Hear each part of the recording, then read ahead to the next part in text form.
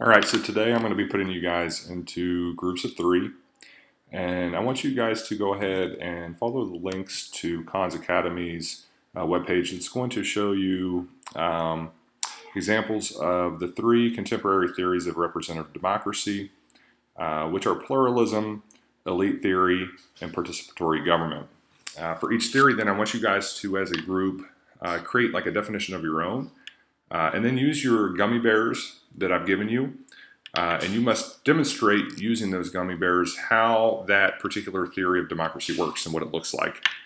Go ahead and if you need to write a description to help give examples of what your gummy bears are doing, you can also include that. Then go ahead and take a picture of each type of theory with the gummy bears and then share it to our Twitter page and then submit the picture to Google Classroom as well.